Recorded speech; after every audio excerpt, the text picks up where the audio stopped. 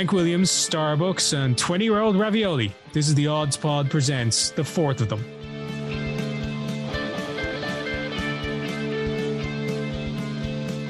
Hey, I'm Ben Hennessy. And I'm Dave Hendrick, and we're the hosts of the Odds Pod, a podcast that asks folks, what's your favourite apocalypse? We're also the team behind the Scout Comics titled The Odds, a comic book that years from now you'll wish you had on for tips on how to deal with marauding cannibal warlords.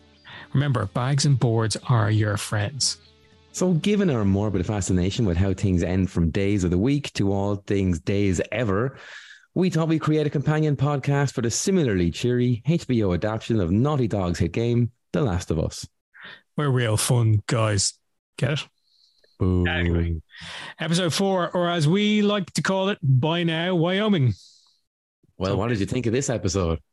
Yeah, I thought this was a necessary one in the sense that we got to spend a little one-on-one time with Joel and Ellie, which is weird to say because, you know, it is a story of these two traversing America together, and they are the main characters, the main focus. But we haven't had that much kind of one-on-one time with them yet, you know.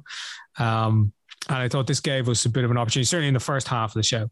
Yeah, absolutely. For them to chill and spend some time with each other and get to know each other a little bit better. And we get to know them much better as well and see their relationship develop, which I thought was pretty cool. So as always, shall we start at the start?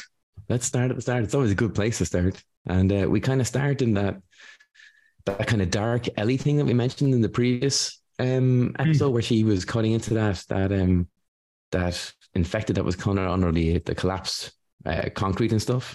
And she's kind of doing that Travis Bickle thing in front of a mirror, taking her gun out. You can almost hear her say, you talking to me? I'm going to show you notes here, right? So if you can, you probably can't. No, it's just a big glowy phone on the screen. But the first note is Travis Bickle. Oh, really? Yeah, I mean, it's the very same. Yeah. It's just and it brought me back to my days in school where I remember reading through something in an English class. It's a poem, and there's some guy who's just turned 14 in the poem, and he's experimenting with his quiff for the first time and trying to style it, you know.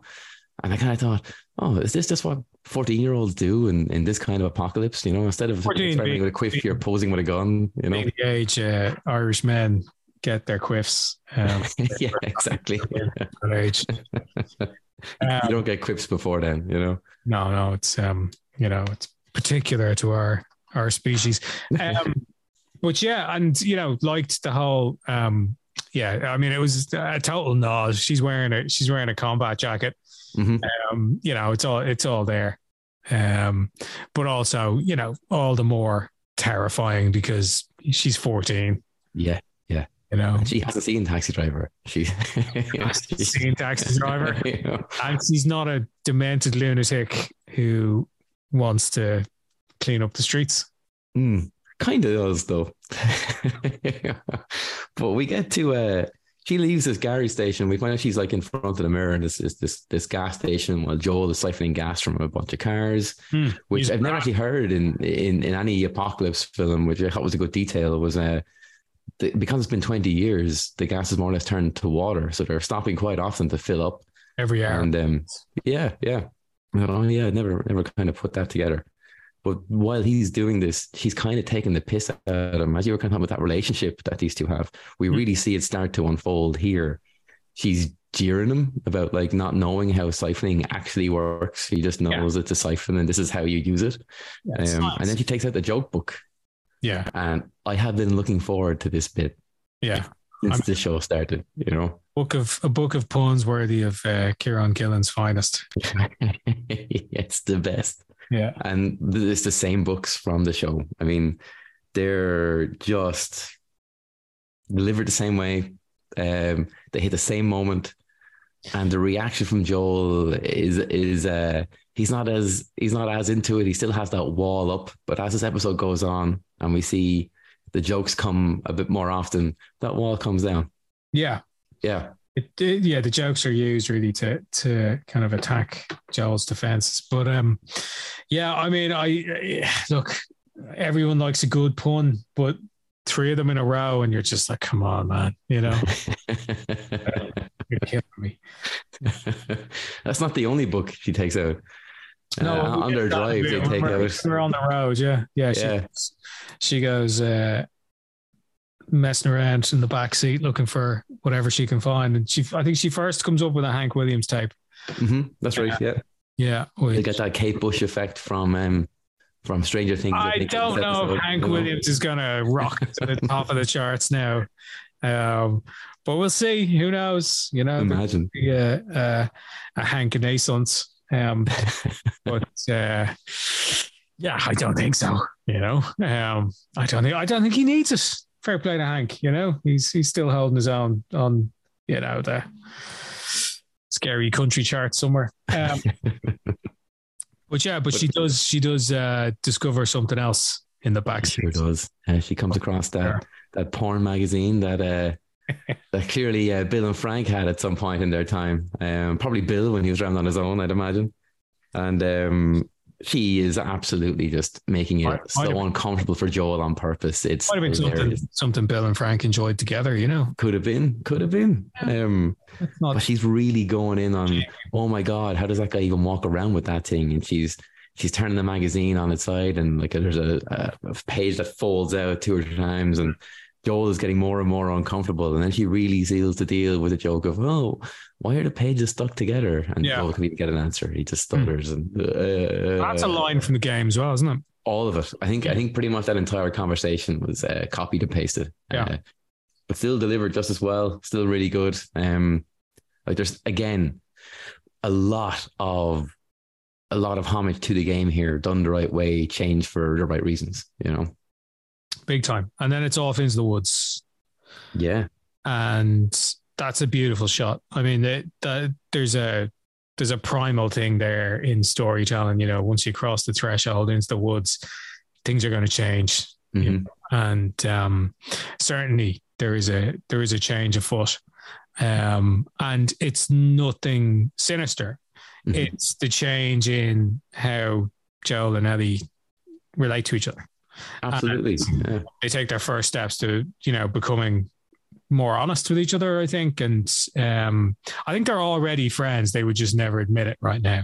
But 100%. Yeah. They're certainly taking steps to be a little bit more vulnerable and a little bit more honest with each other. And that starts once they set up camp for the night.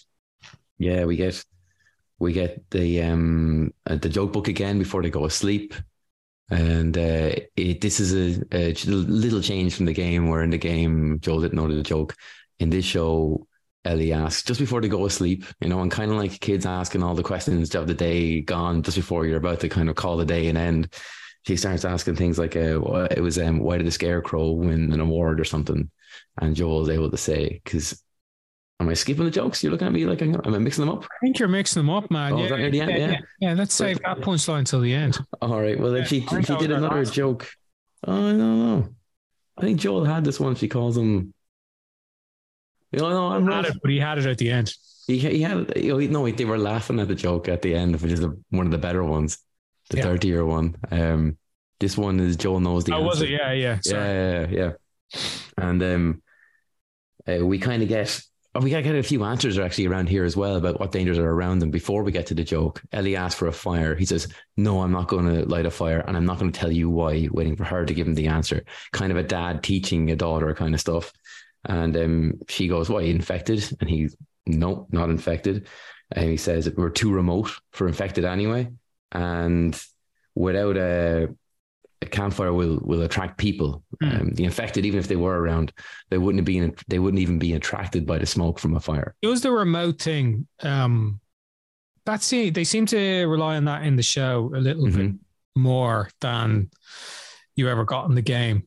Like you never really had a sense of ease. I mean, even when you were dealing with marauders or whatever, but I don't remember, and it's a while, like it is a while since I played the first, but I don't remember that being a thing. No, you've echoed my thoughts exactly. Yeah. And I don't know if it was a thing that the game kind of teaches you that in this area you'll have this danger and in this area you'll have this kind of danger. But hearing it out loud, I'm going, I'll have to go back and have a look to see was that there as well. I mean, I'm not, just because I don't remember it doesn't mean it's not the case. But I like it is, if it's an invention of the show, it's a really clever one because you do need downtime away from the monsters, because otherwise it would be a really quick show if they showed up all the time, because they, the odds are they'd eventually get them. And we know what the odds are. Hey. And soon you will too. But the I do think it's a clever little device they have, because it allows for moments like that. It allows for them to even have that conversation before they go to sleep, about what else is there, because it gives them the opportunity to explain to us more about that world, and the threats therein. Yeah. And those threats are, there could be all sorts of terrible people out there. Which again foreshadows what's coming as well, and a reveal on one of the characters too, which is really interesting. And I think Joel's words land icily with Ellie there, because I can't remember what she says exactly, but you probably have it written down. But it's about what could be worse out there, or I think it's what's worse than being killed. There's a conversation around that, and it's just kind of left hanging in the air. That these guys would just, they're bad guys. There's terrible things that could happen. Oh, that's right. Yeah, that's right. He says, what will they kill us? And he says something to the effect of, they'll do a lot worse than that. Yeah. I think. Yeah. And it's left as a threat almost, over the camp for the night, It sure is. Yeah. And it looks like he's kind of almost scared himself, because he's the one that doesn't really sleep later. Yeah, no, he gets up. He's we see later on at night, he's, keeping watch. And then, he's brewed a massive pot of coffee the next morning, because, to tell us he didn't sleep a wink. Protecting Ellie, and it's kind of a moment as well, because it's like, he cares, That's it. You're really seeing that kind of father-daughter thing again, because when Ellie wakes up, she does that kind of thing you see in films where children try coffee all the time. They hate it. They think it tastes horrible, where she just takes a smell of it and goes, oh, what is that? And then there's that line, I think almost from the game, where she says it's like burnt shit or something, she's just, and you get that glimpse of her. Oh yeah, she is only 14. She may be hiding a gun at the moment, but and she might have seen a lot of stuff. Yeah. But yeah, there she is. She is still a kid, She wouldn't have that sophisticated a palate just yet, as we see, or as we saw earlier when they're chowing down on 20-year-old tinned ravioli. Boyardee ravioli, yeah. Oh, it sounds like the worst thing ever, but she is wolfing it down. And Joel disagrees with her. He's like, this is good, a long way from Bill's table, But not from Bill and Frank's sleeping bags, which apparently Frank's sleeping bag still smells good. Yeah, and that's how they know it's Frank's. Yeah, I thought that was great. Okay, so it's the next morning, and coffee's been had, and we're on the road. We're on the road, yeah. And there's a bit of another kind of father-daughter moment where he's trying to show her how to use a map in the car, and she's like, this is her second day in the car, and she's kind of struggling to kind of keep up with all this kind of stuff. And doesn't he say something about her needing sleep? And she goes, no, I'm fine. I don't need sleep. And then like camera kind of match cuts to the next scene, and Joel's more or less in the same pose driving. Yeah. She's in the same position, but like she is like mouth open, fast asleep, which mirrors episode 1 where Sarah did the very same thing. Yeah. Oh, I subconsciously called her sister even. Wow. Yeah. But you see the very same joke played off again. Really funny stuff. I like that. And more kind of kid stuff too, where they're so sure that I'm not going to go to sleep, I'm fine, and then out for the count. Invincible. Yeah, exactly. Yeah. And we see kind of rules broken here as well in the same scene. All those things that Joel said to her, we don't tell each other our histories. We won't go into any stuff like. She asks questions about that kind of stuff. Yeah. But Joel breaks his own rule and gives away information about his relationship with Tommy. Yeah. And this is pretty good. We get a good idea that Tommy's obviously pretty capable with a gun. Probably why he was able to kind of handled himself so well in the first one. He was in Desert Storm, and Ellie gets an idea of why Tommy went with the Fireflies. There's a whole load of stuff here, but to see Joel breaking his own rule for the first time was interesting. Yeah. I think there's a few instances throughout this episode where he does that. He breaks his own code, and that's really him learning that the world isn't as black and white as he's made it out to be in his head. That there needs to be nuance, and there needs to be a little bit of understanding given, and the benefit of the doubt given to the people you're with. And we'll see that later on over the gun. But that conversation, it's interesting because it's a very brotherly conversation in the sense that he's obviously the older brother. He has a dim view of his younger brother's choices. He's doing him down every opportunity he gets. But then he's like, but he's my brother. We got to find him, and I think Ellie asked the question, what do we do if he's not there? And he's like, well, we'll find him. So, well, how do you know we'll find him? It's like, well, I'm persistent. Yeah. But it's really interesting because I'm not too sure it's real. I think that there's some kind of click here where we see Joel's character clearly have some kind of element where he needs to be a protector to somebody. Yeah. And like he says something like, let me just kind of find a line here somewhere. If you, like, Ellie asks him, if you don't think there's hope for the world, why bother going on? And you've got to try, right? And he goes, you haven't seen the world, so you don't know. And then Ellie goes, or then he's sorry, you keep going for family. Yeah. That's about it. Yeah. And Ellie asks in this conversation, am I family? Yeah. To which he goes, no, you're cargo. Yeah. And he doesn't even say Tess was family here. He won't even put some kind of name on what they were. He says he was kind of like family.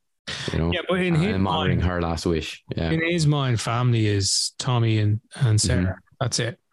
And so for him to accept anyone else in would probably be to acknowledge the death of his daughter, and he's not going to do that. Not yet.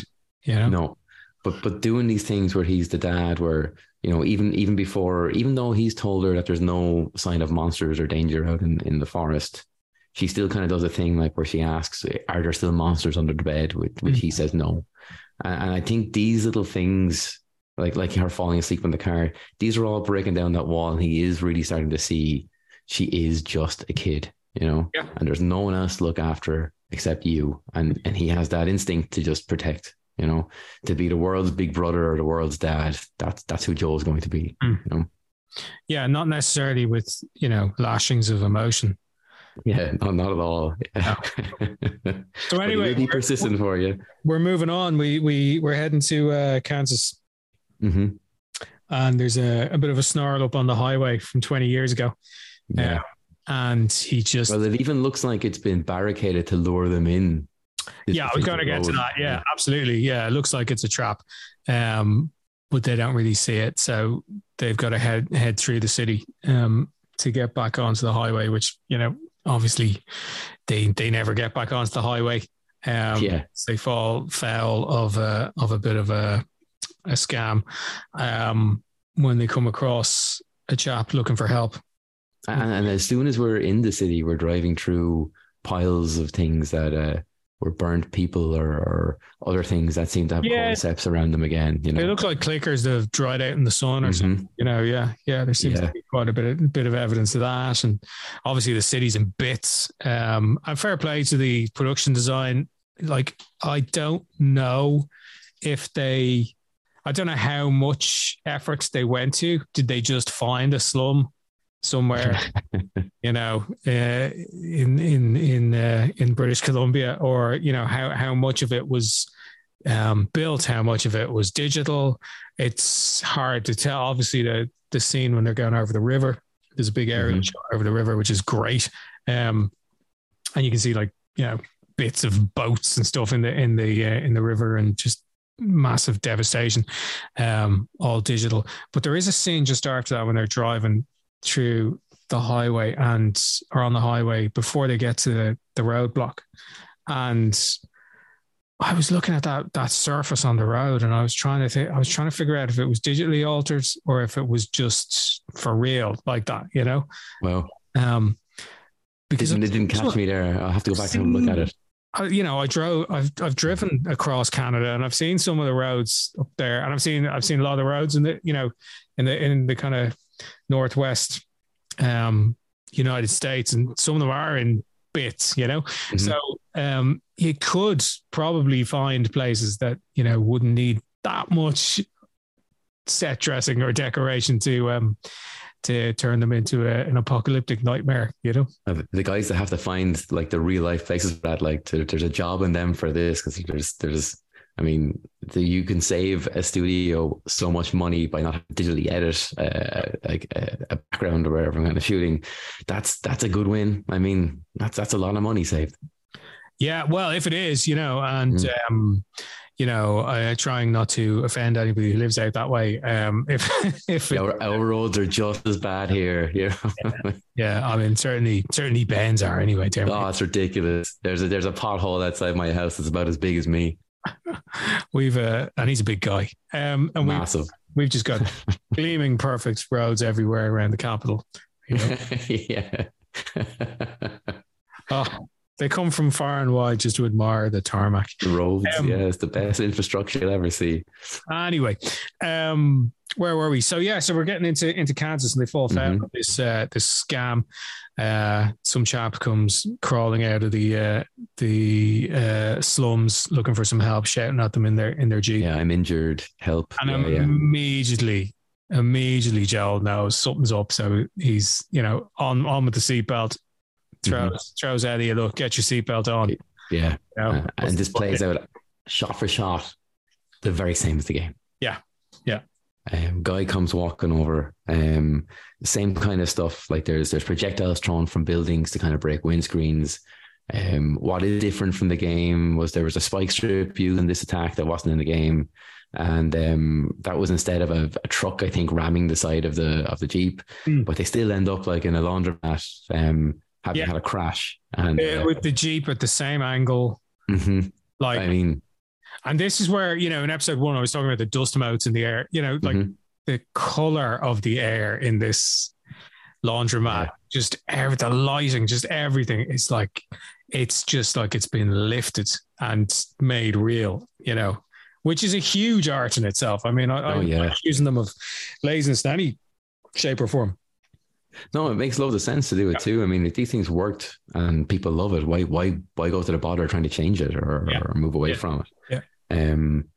But they do change one element here after the crash, just like in the game when Joel is asking Ellie if is she okay, and they're able to get out of the car on their own under gunfire. Yeah. Whereas in the game, like Ellie is dragged out of her side of the car by two guys, while Joel is dragged out of the car on his side. And this then, like, it's a bit different, like where you're hammering you're hammering this button on the controller to stop this guy from shoving Joel's head down on a broken window that's still a piece sticking up. Yeah. That Joel manages to like turn it around and get the other guy's neck on it. And then he runs over to help Ellie. In this instance, they're hanging behind the car while windows are breaking, everything's going up. It's a bad day, but they both emerged from the crash safe. There's no major injury. And Joel spots a hole in the wall and tells Ellie, I need you to get over there. I need you to climb in there and not come out until I tell you when. But when I say go, stay low to the ground and you go. And just like when they said this at the very start, you see the difference between her and Sarah. Whereas when Sarah first saw Joel take out the granny with the wrench, Sarah was shocked. You know? Joel had to repeat information to her to get her into the car, tell her what was happening. Whereas when it comes down to business, you tell Ellie once, that's all you need to do. You know, and he's listening. So then he says go, he stands up, he takes a couple of shots just to cover Ellie over into the hole in the hall, into the wall. And then he gets to work and he stands up, and the first shot he takes out one of the shooters. And then the other shooter comes in and checks. And just like in the game, when you shoot someone, you don't just kind of see a guy continue on with himself. He goes, oh no, I forget the guy's name now, but Zach or whatever the hell it was. Yeah. Just like in the game, it brings this element of, oh, that was a person. I just killed a guy, you know? But Joel is still he's on mission, and he's now doing exactly what you do in the game, where you take someone out, you go further into the room to find a new spot because they'll catch you if you stay where you are. Yeah. And that's exactly what he does. Guy comes in. It's all shot from Ellie's point of view in the room, if you can hear Ellie's point of view in the other room, which makes it more tense. Yeah. You can't, she's no idea what's going on. She's no idea whose body is falling and, who's taking the shots. Yeah, and I think she's kind of looking at her bag. She's looking at the wall, and then she hears Joel take out the guy. And she hears someone take out someone. That's true. Actually, doesn't know it's Joel. Yeah.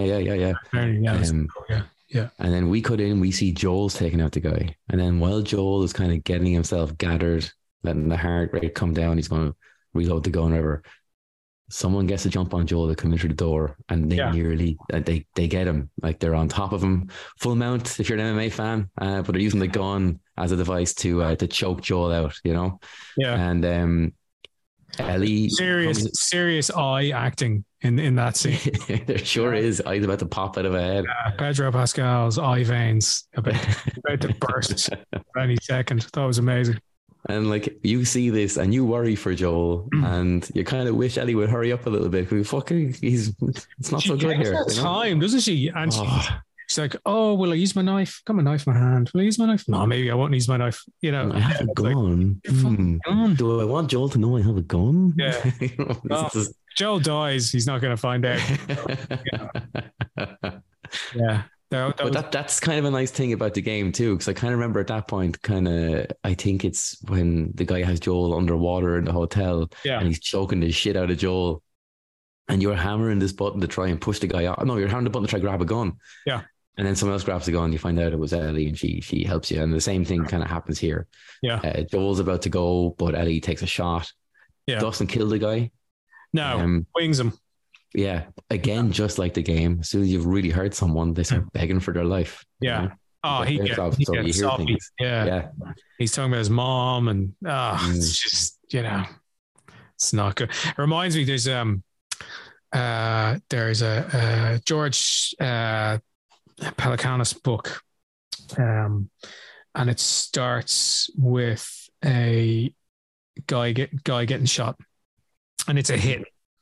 I can't remember. I think he's a bar owner or something, and he's like, he's a big tough guy, and he's in his 30s. And anyway, the chips are down, and he's got a gun against his head, and all he can talk about, I think he calls for his dad before he gets the bullet, and it's like, in this, you've got this chap screaming for his mom, Yeah. And you do feel for him. You see another side of the coin. You're not just a bad guy, And he's like, we can be friends. Here, take my knife. Yeah, look, we're stop fighting. And he gives him the knife. Yeah. And Joel gives it back to him, Yeah. He doesn't even say thank you to Ellie for shooting him, for getting him off, for saving his life. The first thing he says to Ellie again is, get back behind the wall. He kind of glares at her. Takes the gun off her. Yeah. About it, what are you doing with that thing? Mm-hmm. Yeah.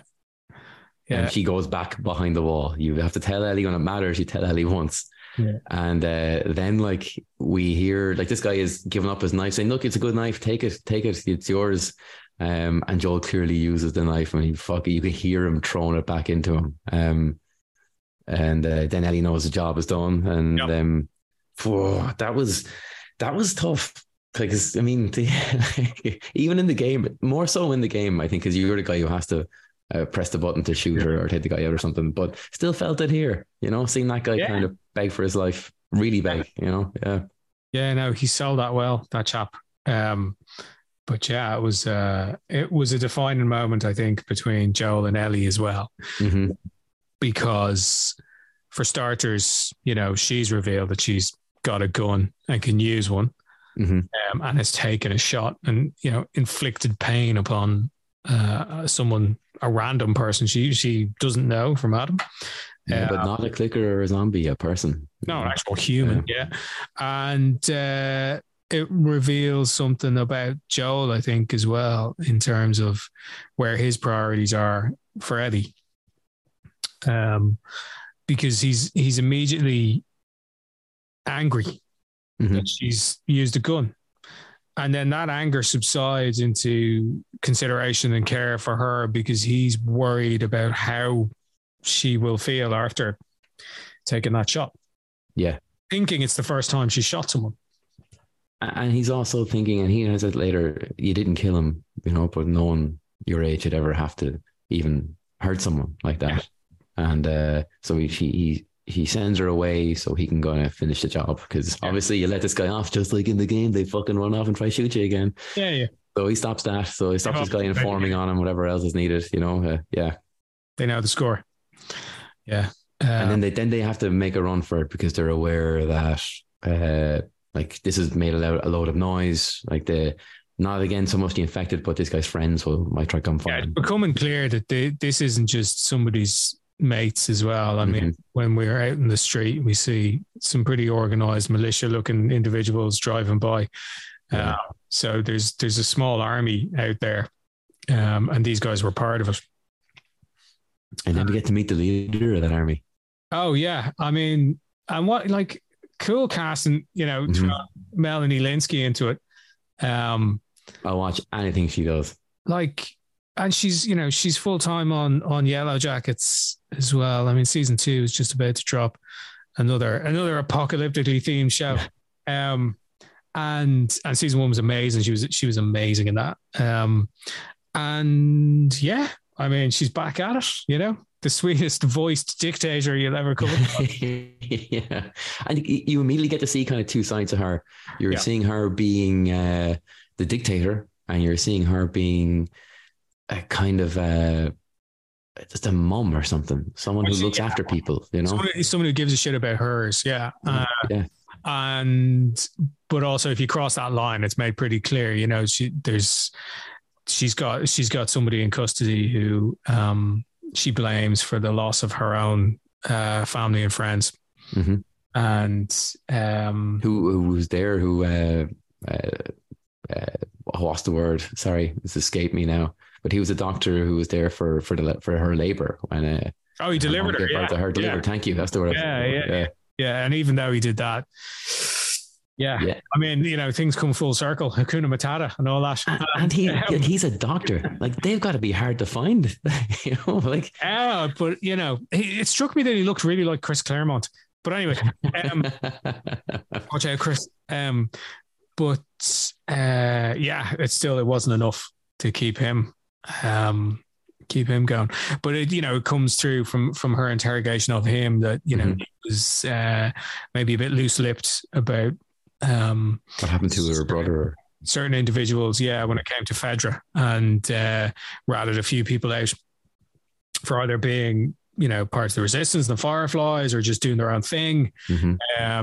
But he was one of the chattering classes, I think, that eventually got people killed, even though he didn't directly do it himself. Rat those individuals out. But he was, and he also seemed to know someone who was in on the beating of her brother. Because it's her brother, we're hearing what Joel said back to Ellie in the car have a bit more meaning, where it's like, you protect your family, you do it for family. So she's doing this for family, so we're kind of seeing her be this in this instance. I'm saying this with air quotes, this that she's doing. Like, I mean, she has raised an army. She has, she's running a militia across Kansas, and they're, very well equipped. They appear to be really well trained, and able for anything, So she's really doing it for family now. Yeah. Oh yeah, she's the boss. And there's a moment where you think maybe she's not as big a boss, because they bring in not as big a boss, maybe as cold-hearted a boss. Yeah, because they bring in the two people that Joel has killed, and the one that's still wounded, fatally wounded, as she finds out. And she goes from asking questions like a normal person, looking like she's feeling bad about it, like she cares for these people. And when she finds out that there's no hope, you can see it click in her, like, I'm taking this out on someone. The doctor can't save him. Don't need a doctor. And she goes right back in. Yeah. Tells the guard to open the door. She doesn't even walk into the room. She just takes out her gun, stands there, and shoots the doctor dead. Her gigantic handgun, like it's like a Desert Eagle. Yeah. But you see that she can go from one to the other. She can go from being really nice, or she can go from taking you out. She is a mom, and she is an executioner. And the irony isn't lost that the man who delivered her, she delivers death onto him. So that whole kind of weird circle of things is there. And then we've got Joel and Ellie hiding out in the center of town in a bar. I think they're in a bar. They're the High Low bar, something like that. The High Low or something. The High Low bar. Yeah. I was going to say low something. High Low sounds better. Yeah, that sounds right. They're weirdly calm. I thought they were very calm for what was going on around them. Yeah, when you see military vehicles drive around with "We the People" sprayed on them,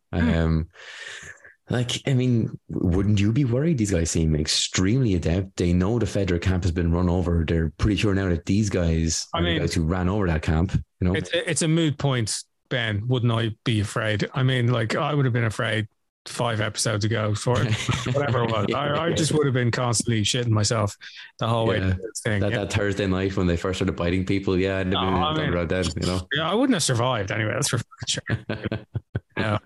But I absolutely would have been pacing the floor, terrified in that bar, listening to the military vehicles outside and the soldiers kicking down doors, I would have been just like, come on, let's just go outside. Let's just talk to these guys, Instead, Joel just matter of factly goes, they're starting with apartments. They'll be here soon. We'll have to get out of here.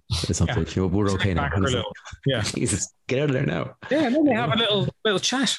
They actually, from their viewpoint, they see like a big building 4 blocks away. That's the point they're going to go to as soon as they get the opportunity to. Yeah.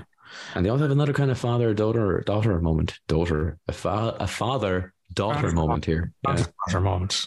A father-daughter moment. Daughter. Yeah. And it's pretty cool actually, because they start getting into the gun, and what the hell was going on with that? Yeah, and Joel stutters his way through it. He can't do this, and I think the dialogue's quite good. Yeah. He goes to the thing is, I didn't hear that guy coming, and you're just a kid, and you shouldn't know what that means too. And it's not like you killed him, but shooting and then he says, I'm not good at this, and she says, you're really not. Yeah, that was it, Sherlock. Yeah. And he says, it was my fault, and you shouldn't have had to, and I'm sorry. He says. He said in the game, Joel rips into her for having a gun and using the gun. And this, he apologizes to her. Yeah, which is huge. Yeah. But you know what? It's in keeping with the lines that we've already established in that relationship, and how Joel always needs somebody to instruct him as well as somebody to care for, So... And emotionally now, as well as physically, that guy would have bested her if Ellie wasn't there. And now we're seeing him develop emotionally, which he also needs, and wouldn't happen without Ellie either. Yeah. Big time. Yeah. They need each other, and, this is another step on that journey. Yeah. And I think it happens when Ellie, like Joel assumes this was the first time she had to do this. And then Ellie lets him know, no, it wasn't my first time. And you see him take that on board. He doesn't ask. He just starts showing her how to use a gun. Yeah. I thought, obviously terrible. Never show a 14-year-old. Never be in the same room as a gun. That would be my advice for anybody. But if you're in a fungus apocalypse situation, and the local Kansas City mafia are out to get you, maybe you should tool up and learn how to handle it properly. So there is this weird, very American moment where Joel teaches Ellie how to hold the gun properly, so nobody can take it off her. I think that's going to come up I think that particular grip was going to, like, someone's going to get kind of close to her, and she's going to know how not to let go, or how to hold on to the gun, and probably get the drop on someone who let themselves get very close to her. You know, I think that's going to come up again. But I also liked how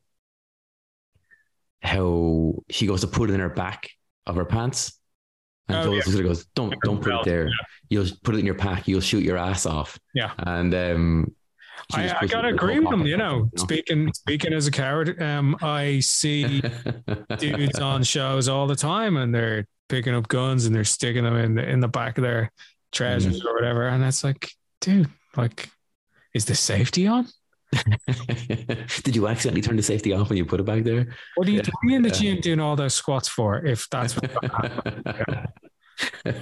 so you maybe because you have enough ass to shoot off, so you still have some there. I don't know. Yeah, I know everyone likes a nice scar and all, but come on, you know. yeah. That's too much. I like to be able to sit down on my ass as well. No, that's what it's for, right? I mean, I do enough of it to know. Yeah, 100%. Comic book artist. Yeah. There's not much like running around from mushroom infected. Not the health threats. Healthiest job in the world. Yeah. But yeah, so then it's time to get moving again. Yeah, they do. They start to make their way out of the shop, and like, I gotta say, whoever boarded that fucking door made a balls of it. Joel takes that wood off the door like it was nothing. Yeah, it's a bit super powered there, isn't it? Yeah, what the fuck? I mean, wow, you know, he doesn't even need a hammer. He just rips it off the thing. Incredible Hulk move. And does it quietly, you know? Yeah. I'd have been effing and blind, and I can't even put IKEA furniture without swearing. He just takes that stuff off the door like it was no problem. Yeah, I don't. But then we go back to Melanie Lynskey and the We the People army. Yeah, so there's another plot thread introduced here where we're looking for an individual. Mm-hmm. Well, we got the name earlier. We did. And I was worried because they don't mention Sam. They just mention Henry. Okay. And in the game, Henry and Sam are big characters. Yeah. But like, so far, like, this show hasn't pulled any punches when it comes to children. And I was like, oh, don't tell me Sam's already gone. Oh, you were thinking he was? I thought he was already got. Yeah. I was like, oh no. Yeah. But thankfully, not the case. They get into an attic space. Is that right? Yeah. During the course of the search, I suppose, for Joel and Ellie, they discover an attic that Henry and Sam are hanging out in, and we get to see kind of remnants of their just existence there. There's empty food cans. There's some really lovely drawings of them as superheroes, I suppose, which is cool. Actually, can I ask about that, right? Because at the end we see a picture, we see them, right?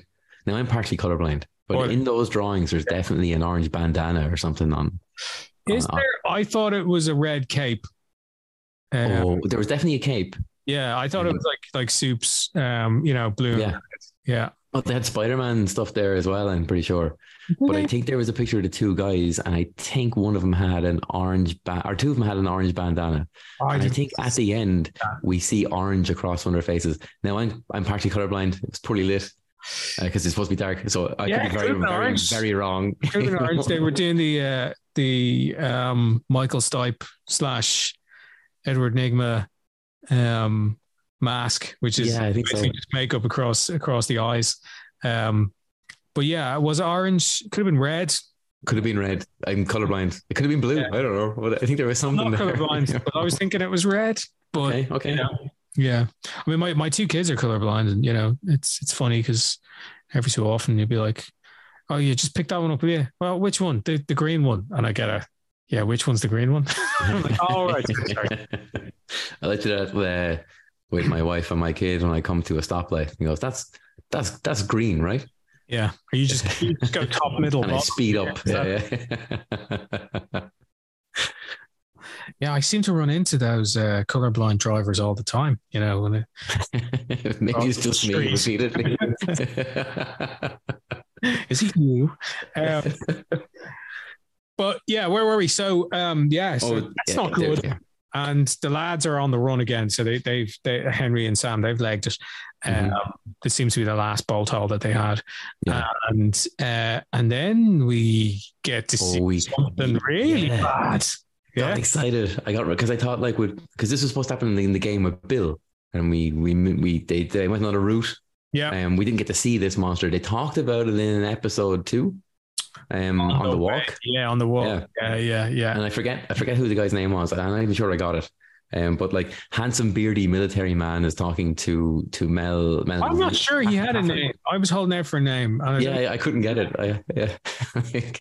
But we'll just call him handsome beardy military man. Yeah. And himself. He's in the eye of the beholder. I would have said rugged beardy military man, but if you think he's handsome. Oh, okay. Yeah, maybe. Yeah. Nice eyes, though. Good eyes. Yeah. He definitely lets you know when he's frightened with those eyes, and he lets you know when he's not happy with your decision. It seems to have been a great episode for eye acting. A lot of decent eye acting going on. Yeah. Yeah, there was a lot of that. Yeah, because we even at the end, we kind of just see a couple of... Yeah, true. Never thought of eye acting as being a thing before. No, it is now. But then I'm not an actor, so what do I know? No, you're not. But yeah, so we are. They're continuing to kind of search buildings, trying to find Joel and Ellie and Henry and Sam as well. Mm-hmm. Well, she's convinced it's just Henry and Sam, and they've taken on some mercs to help them. Yes, she spinned the story for everyone to rally behind her. Yeah. So we're seeing that dictatorship behind her, and it's kind of weird because they've obviously rallied against Fedra, but in the room where she killed the doctor, we see all these things the doctor would have been allowed to have. A doctor himself, he would have had a lawyer, but she's taken all these rights from him. Yeah. And here we see handsome military man give her a look, and she looks at him after they discover and goes, "What is it?" He goes, "I need you to see something." Yeah. And he brings her downstairs. And he gets very quiet. She gets very quiet, and he takes out his gun and he's ready to use it if he has to. And he slowly opens the door, and we see something. Yeah. We see something by saying nothing. So we just see a pulverized crater of a floor that's appears to be almost breathing. Yeah. It was. Yeah. Something under that building, and it's trying to get out, and it's huge, massive. It almost made a noise, I think, didn't it? Yeah. A growl. Yeah. I think there was a bit of a burp, but it's pushing its way up, and it's defo coming out to play at some point.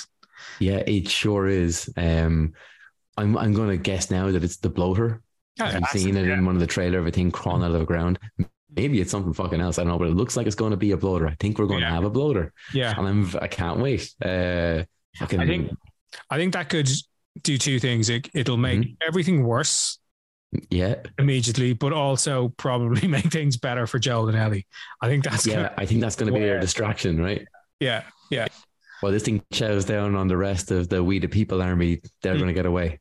Or chows down, or assimilates them into the Cordyceps collective.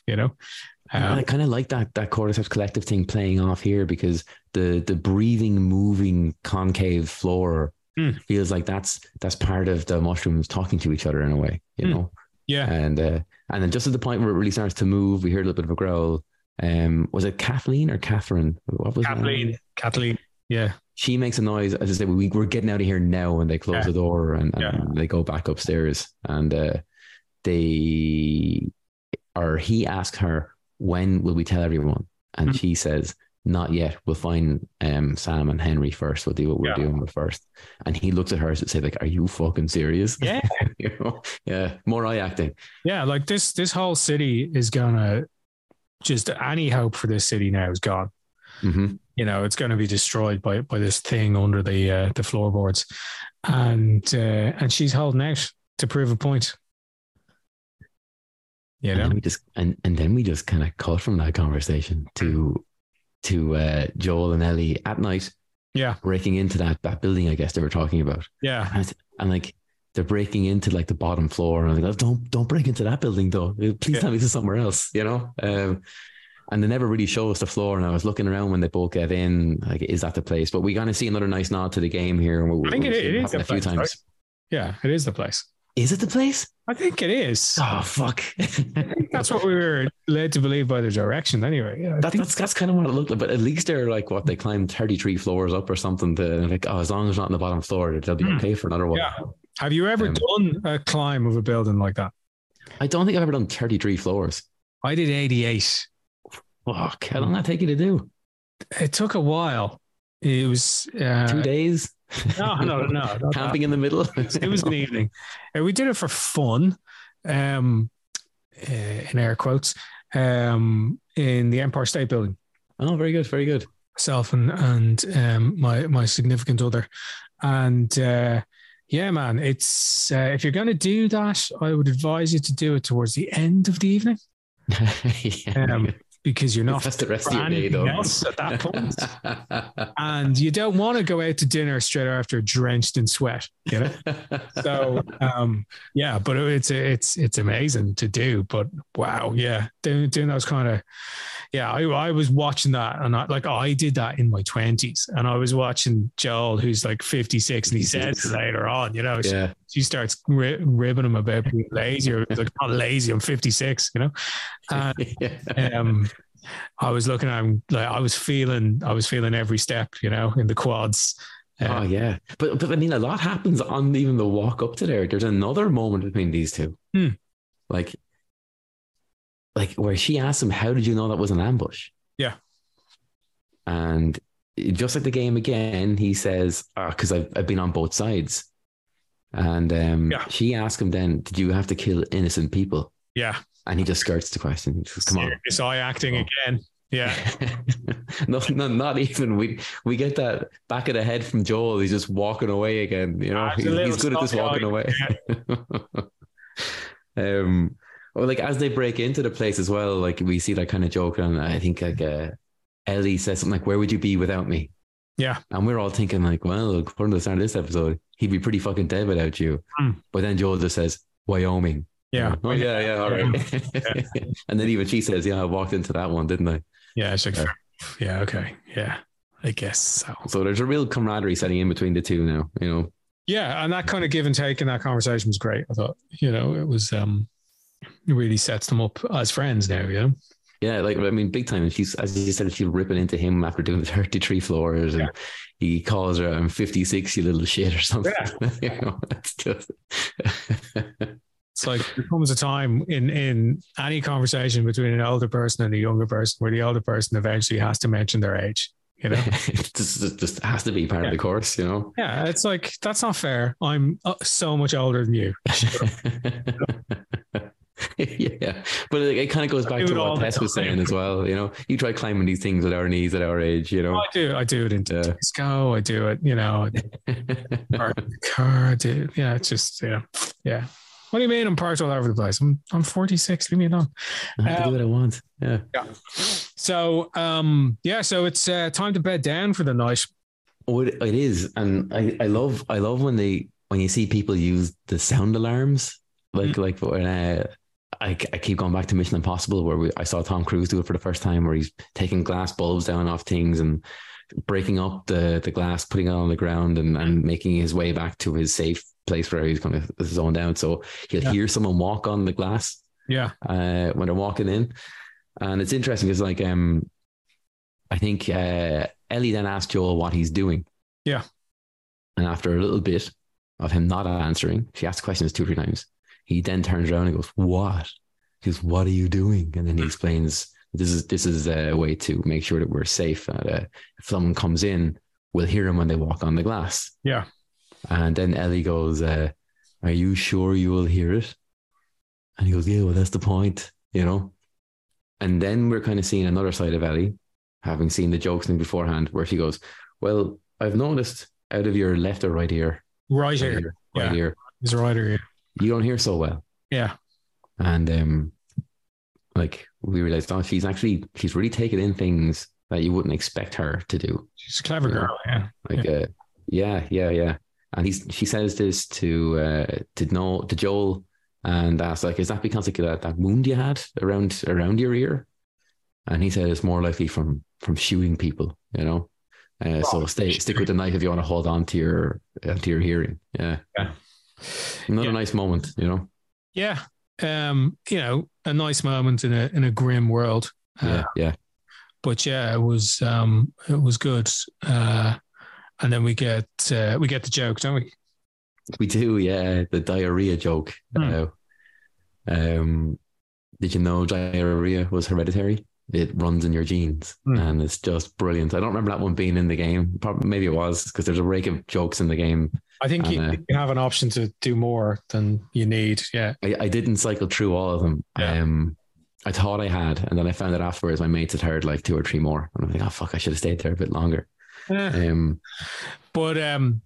we get it. Attention, doesn't it? And it does, because Joel has just asked her as well, like if she wanted to talk about the first time she had to kill someone. Yeah, and she says no, I don't. And he leans over just to say, like, okay, you don't have to talk about it, if you don't want to, but you know, I'm in here, and you're young, you shouldn't have had to do that, and you should rest a little easier. And he says something that gives her the line like, oh, does it get easier? He says something like, someone your age shouldn't have to do that. And he's like, why? Because it gets easier when you get older. Yeah. You know, another moment where you realize Ellie's she knows a lot of stuff. She's really lived in this 14 years of life, you know? Yeah. And then he goes, no, not really. It doesn't get easier. Yeah. No. And then after this moment, we get the diarrhea joke. Yeah, the diarrhea joke. And if this had been an episode of Mask, one of the greatest 80s cartoon shows ever, that would have been the end. Ends on a laugh, everybody giggling away, you know, and we kind of fade. And was that the first time we see Joel actually laughing? Probably since Sarah. Well, I mean, pre-infection, laugh, I think, but yeah, post-infection, definitely the first time we've seen him laugh. Yeah, like post-trauma, Joel, yeah. Like we got a hint of it the first time when they were camping in the forest, because he has a little smile as he rolls over to go to sleep. Yeah. And this one, he goes full on laugh. And what's really good about this scene is you're losing it, Joel. And he goes, yeah, I am losing it.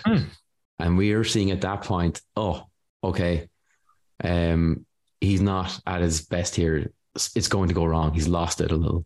Well, and we also know that could well be the trauma of the last few years and the fact that he's had to isolate himself from the world and himself, you know. So that can work on a couple of levels. I totally agree. I totally agree. But I think that's our visual cue. Yeah. To let us know, oh, he's not. And before that, we got told, basically, without actually outright saying it, he's not going to hear someone sneak up on him. There's a good chance he won't if it's on his right-hand side. Yeah. Yeah. So please go on about Mask. Oh, I was just saying, you know, every episode of Mask ends with a good giggle off the back of a really terrible joke.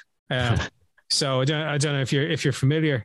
But look, if you are gonna familiarize yourself with Mask, the only thing I would ask you to familiarize yourself with is the banging theme tune from which is, you know, it's up there with anything Giorgio Moroder ever made, to be honest with you. You know, it's proper new wave synth pop applied to sell tiny action figures. But anyway, so we have a giggle, we fade to black, everyone's asleep, and then we hear Ellie calling Joel to wake up, and Joel is lying on his left ear, his right ear exposed, so he didn't hear the approach of Joel. Henry and Sam. And that's it, we're out. Yeah. We see Sam. We see Ellie with her hands up, kind of out of focus, as Joel's kind of coming back to life a little bit. Yeah, for half a second. We get a little bit of it, and then we look over and we see Sam holding the gun at Joel, doing a shh. Yeah. And then we cut out completely, fade to black. Yeah. Done. Yeah, but we know it's all going to work out well, right? I hope so. Yeah. It looked kind of friendly, because if it was going to be mean, wouldn't they just have shot him asleep? And why would they be telling him to be quiet? Exactly. You know? Yeah. And then why are they telling him to be quiet from? Well, is it the bloater downstairs? We'll find out. Oh, can't wait. In less than a week. Yeah, that's right. Yeah, we get this early. Yeah. We do get this one early. We'll be on as normal, but the next episode's coming out early because there's some kind of thing with owls or something, and a sports bowl, superb owls. Not really sure what that's all about, but we'll we'll be here as normal anyway. Next week with a review. So that was great. I really enjoyed it. I thought, I do think you're going to have a few people, and I haven't looked, but you're probably going to have a few people online saying, oh, it was a filler episode, or is this, and like it really wasn't. Mm-hmm. I would defend that episode to the hilt because the writing was so strong. I mean, you have to have exposition. It exists. You have to have it. You have to tell people where the story's going or what's happening. And they are so good at that stuff in this, and not every episode's going to be an Emmy winner, because that's the nature of serialization. It's going to be hard to beat the last episode they put out, right? That's already won all the Emmys. 100%, yeah. But this episode introduced so many new concepts, new world really, and a big bad. Two big bads, to be honest. Yeah.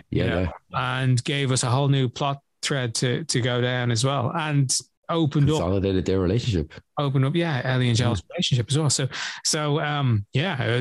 was another fine episode of The Last of Us in my books. I agree. A masterpiece in dialogue and how to use it to bring and story forward. Yeah, brilliant. I don't know if it's the writer's room or the script editor or the director, but someone's getting the big black pen out and redacting a lot of stuff, before it gets shot, and it's fantastic. Like it's just it all comes down to eye acting, Ben. Eye acting, that should be the name of the episode. What are we talking about? So listen, we'll be back on with the regular podcast, the Odds Pod, on Thursday, barring any technical difficulties. Sorry, we were late last week. But we still put out a great episode with Mr. John Lees. This coming one is going to encourage you all to go off and listen to something else. But it's well worth your time. If you've not listened to it already. So stay tuned for that. You can find out more details on our Twitter handle, which is @TheOddsPods, or directly from me on @DaveHendrick. And I'm @Bennessy. There you go. So look, we'll talk to you next week. Hang in there. Try not to eat too many mushrooms. Go for that Boyardee ravioli though. It looks good. 20 years, man. All right. Go listen to Hank Williams. Get him to the top of the charts. On the way. Nice one. See you later.